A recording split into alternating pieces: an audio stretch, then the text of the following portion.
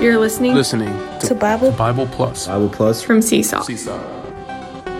Bible Plus is a podcast featuring short, daily discussions of every chapter in the New Testament. Bible Plus is designed to increase Bible reading, understanding, and enjoyment. Get more out of the Bible.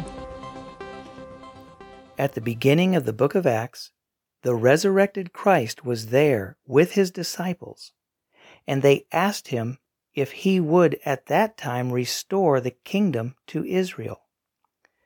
The Lord indicated to them that it was not for them to know times or seasons which the Father himself had placed in his own authority. Instead, after they had received power through the coming of the Holy Spirit upon them, they would be his witnesses. Now, as we come to the very end of the book of Acts, we see that the Apostle Paul had been produced to be such a living witness. Paul preached the incarnated, crucified, resurrected, and ascended Christ, and in every situation of his daily living, Paul was the expression of the very Christ whom he preached. Let's go ahead and dive into this final chapter of the book of Acts, chapter 28. Paul was being taken by ship as a prisoner to Rome, and in chapter 27 we already saw that even though he was a prisoner, it's evident that Paul was actually advising and even somewhat commanding the centurion, the soldiers, and the sailors how to make it safely through the violent storm. And in the midst of that, he was comforting them and cheering them up. As chapter 27 comes to a close, their ship crashed into a sandbar and began to break apart, and all the people on board, the prisoners, the soldiers, and the sailors, they all swam safely to shore. Now, as we open up chapter 28, they recognize that they're on the island of Malta, and the natives there showed uncommon kindness to all of them and took them in, and it was while Paul was gathering sticks for the fire that a viper came out and latched on to Paul's hand. So the natives immediately thought, "Aha, this man must be a murderer, whom, though he has been brought safely out of the sea, justice has not allowed to live." Well, you know what? Paul just shook off the snake into the fire, and when no harm came to him, the natives changed their minds, and they said that Paul was a god. Then Paul healed all the sick people on the island. Then after a period of time, all those who had been shipwrecked were able to board another ship and headed for Rome. So this is a marvelous scene here. On the sea, in the storm, the Lord had already made the Apostle Paul not only sort of like the owner of his fellow voyagers, kind of in charge there, but also he was their life guarantor, and he was their comforter, shepherding them, cheering them up. Now, on the land, on the island of Malta, in a peaceful situation, the Lord made Paul further not only a sort of magical attraction in the eyes of the superstitious people, but also a healer and a joy to the native people.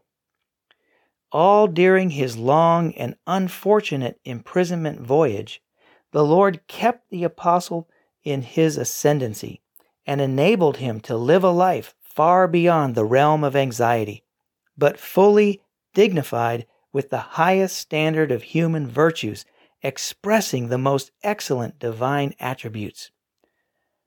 A life that actually resembled the one that the Lord himself had lived on earth years before. So we could say that in the living of the Apostle Paul, this was actually Jesus himself living again on the earth in his divinely enriched humanity. The wonderful, excellent, and mysterious God-man Jesus, who lived in the Gospels, continued to live in Acts through one of his many members, the Apostle Paul.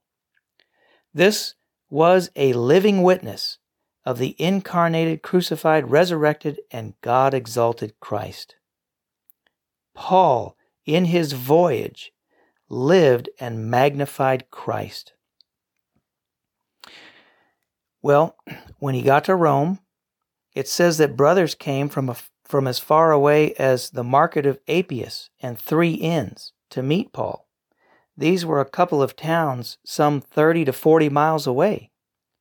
So surely this warm welcome and loving care from the brothers was a great encouragement to Paul, and it showed the beautiful life among the members of the body of Christ in those early days. Soon after arriving in Rome, Paul called together the leading men of the Jews to explain how he ended up in Rome as a prisoner. These men were willing to appoint a day for Paul to speak to them concerning the Christian faith.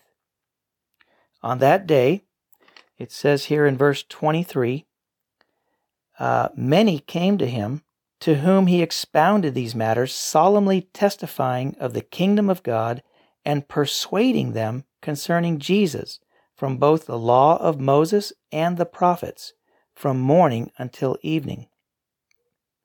Eventually, some of these Jewish men were persuaded, but others did not believe. And when they disagreed with one another, they departed, and Paul left them with this one word.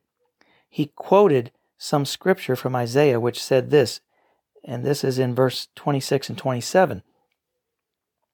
Go to this people and say, in hearing you shall hear, and by no means understand, and seeing you will see, and by no means perceive. For the heart of this people has become fat, and with their ears they have heard heavily, and their eyes they have closed, lest they perceive with their eyes, and hear with their ears, and understand with their heart, and they turn around, and I will heal them. Well, God, we could say God the Father, spoke this word to the stubborn children of Israel back in Isaiah chapter 6. That's where this is quoted from. God the Father was speaking to the children of Israel, and they rejected this word. They were stubborn. Then God the Son quoted this same word to the rejecting Jews in Matthew chapter 13.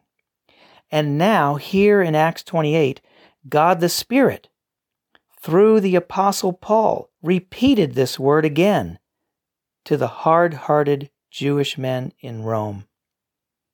You have God the Father, God the Son, God the Spirit speaking the same thing. This indicates that in all the moves of the divine Trinity, the children of Israel were disobedient to the God of grace.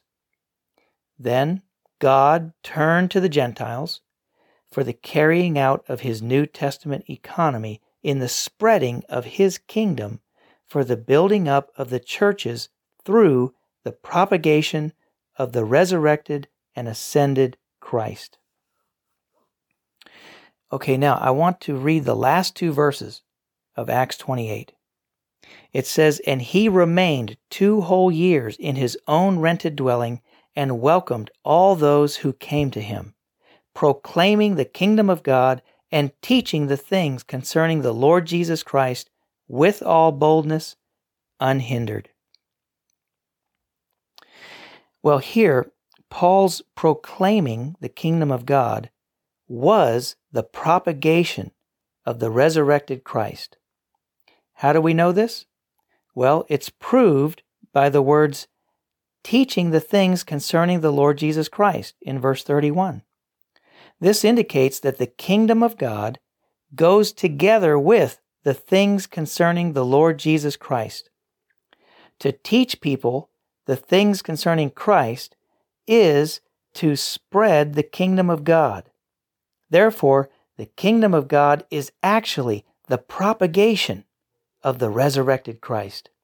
And brothers and sisters, this brings us full circle back to the very subject of the whole book of Acts, which is this: the propagation of the resurrected Christ in his ascension by the Spirit through the disciples for the producing of the churches, the kingdom of God.